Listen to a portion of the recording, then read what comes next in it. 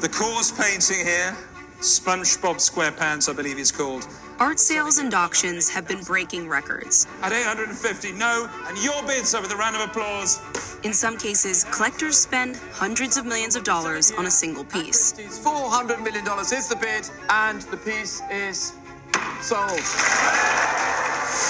And with all that money at stake, many of these collectors pay for forensic and expert testing to ensure they're getting the real deal. That's because where there's money, there are scammers. Right in here. Right in here. You gotta get right in here. Ken Perini knows a thing or two about forging art. He's been doing it for decades. That is, until 1998, when the FBI began a 5-year investigation into Ken. See, the modern paintings take a different type of aging than an antique painting. He had passed off his forgeries of 19th century artists in major international auction houses. 2 FBI men walked in that door. What was your explanation? I simply told them that I was very lucky at finding them in flea markets. Did you have your Buttersworths hanging all over the house? Luckily, as they no. asked you how you got all these Luckily, Buttersworths? no. But if they would have opened the door back there, they would have said, we've just hit the jackpot. He perfected imitations of James E. Buttersworth, a 19th century English painter. The 5-year investigation dried up, and Ken is now safely past the statute of limitations on his crimes. How many people have fakes of yours? Let's just take the Buttersworth, for example. How many people have this in their home and think they have a Buttersworth original? Well, it's hard to say. I've painted so many of them through the years, but put it this way. Every so often one turns up in a magazine or a catalog, and it's like bumping into an old friend. So what motivates someone to forge art? I didn't plan to become an art forger. It kind of like happened by default, and I found that I had a hidden talent for it, and it gave me a very exciting life in a very quick way. I liked the money. I spent a lot of money. When I had a good sale, I would go out to Ireland, stay at castle hotels, horseback riding, read books, go to a lot of fancy restaurants. The life it gave me was something that I would not otherwise have had. This could be a great fake right here. Really great fake. Completely original composition. Today, instead of selling his work under another artist's name, he legally sells authentic reproductions to people who want high art without the high prices.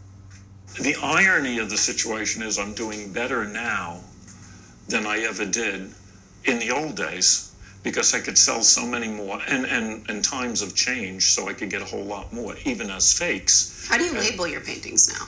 I don't. I have people that want me to sign my own name on my fakes, and I refuse to do that, because for me to put Ken Perini on that Buttersworth would compromise the integrity of the fake.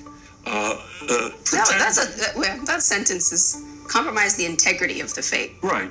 If you were starting out right now, Yeah. do you think you could have the same career that you had? I think I could, yeah. In spite of the scrutiny today, I could see many areas where you could stay under the radar. Forgers follow trends, and trends go hot and cold. Lot number 5A is the Kerry James Marshall. Today, interest in black artists who used to be ignored by the elite art world has shot up, thanks to record-setting sales like P. Diddy's $21 million purchase of a Kerry James Marshall painting. Early this year, some New York gallerists warned that they were seeing more forgeries and fakes of black artists' work. Some galleries in New York have recently said that there's been a rise in fakes around black American artists' work. Artists who are working in the 20th century and maybe now have passed. Why would that be? Newly appreciating artists are particular targets, especially if they're being introduced into the sales rooms. When you buy something in an auction house, it has now graduated to an entirely new level of investment quality. So when you get in on the ground floor of something that's rapidly appreciating, there isn't that much expertise there. That's a prime target. That got a bullseye on it. Let's just go and exploit that. Do you think that the victimology or the hurt is any different in the case of Black American artists? Yeah. So if someone is going out and forging their work now, Right. or changing their legacy, just as their legacy is starting to get some attention, yeah. does that change your perspective on sort of who gets hurt by this and what it means to forge? Personally, I wouldn't do it. Imitation is the greatest form of flattery.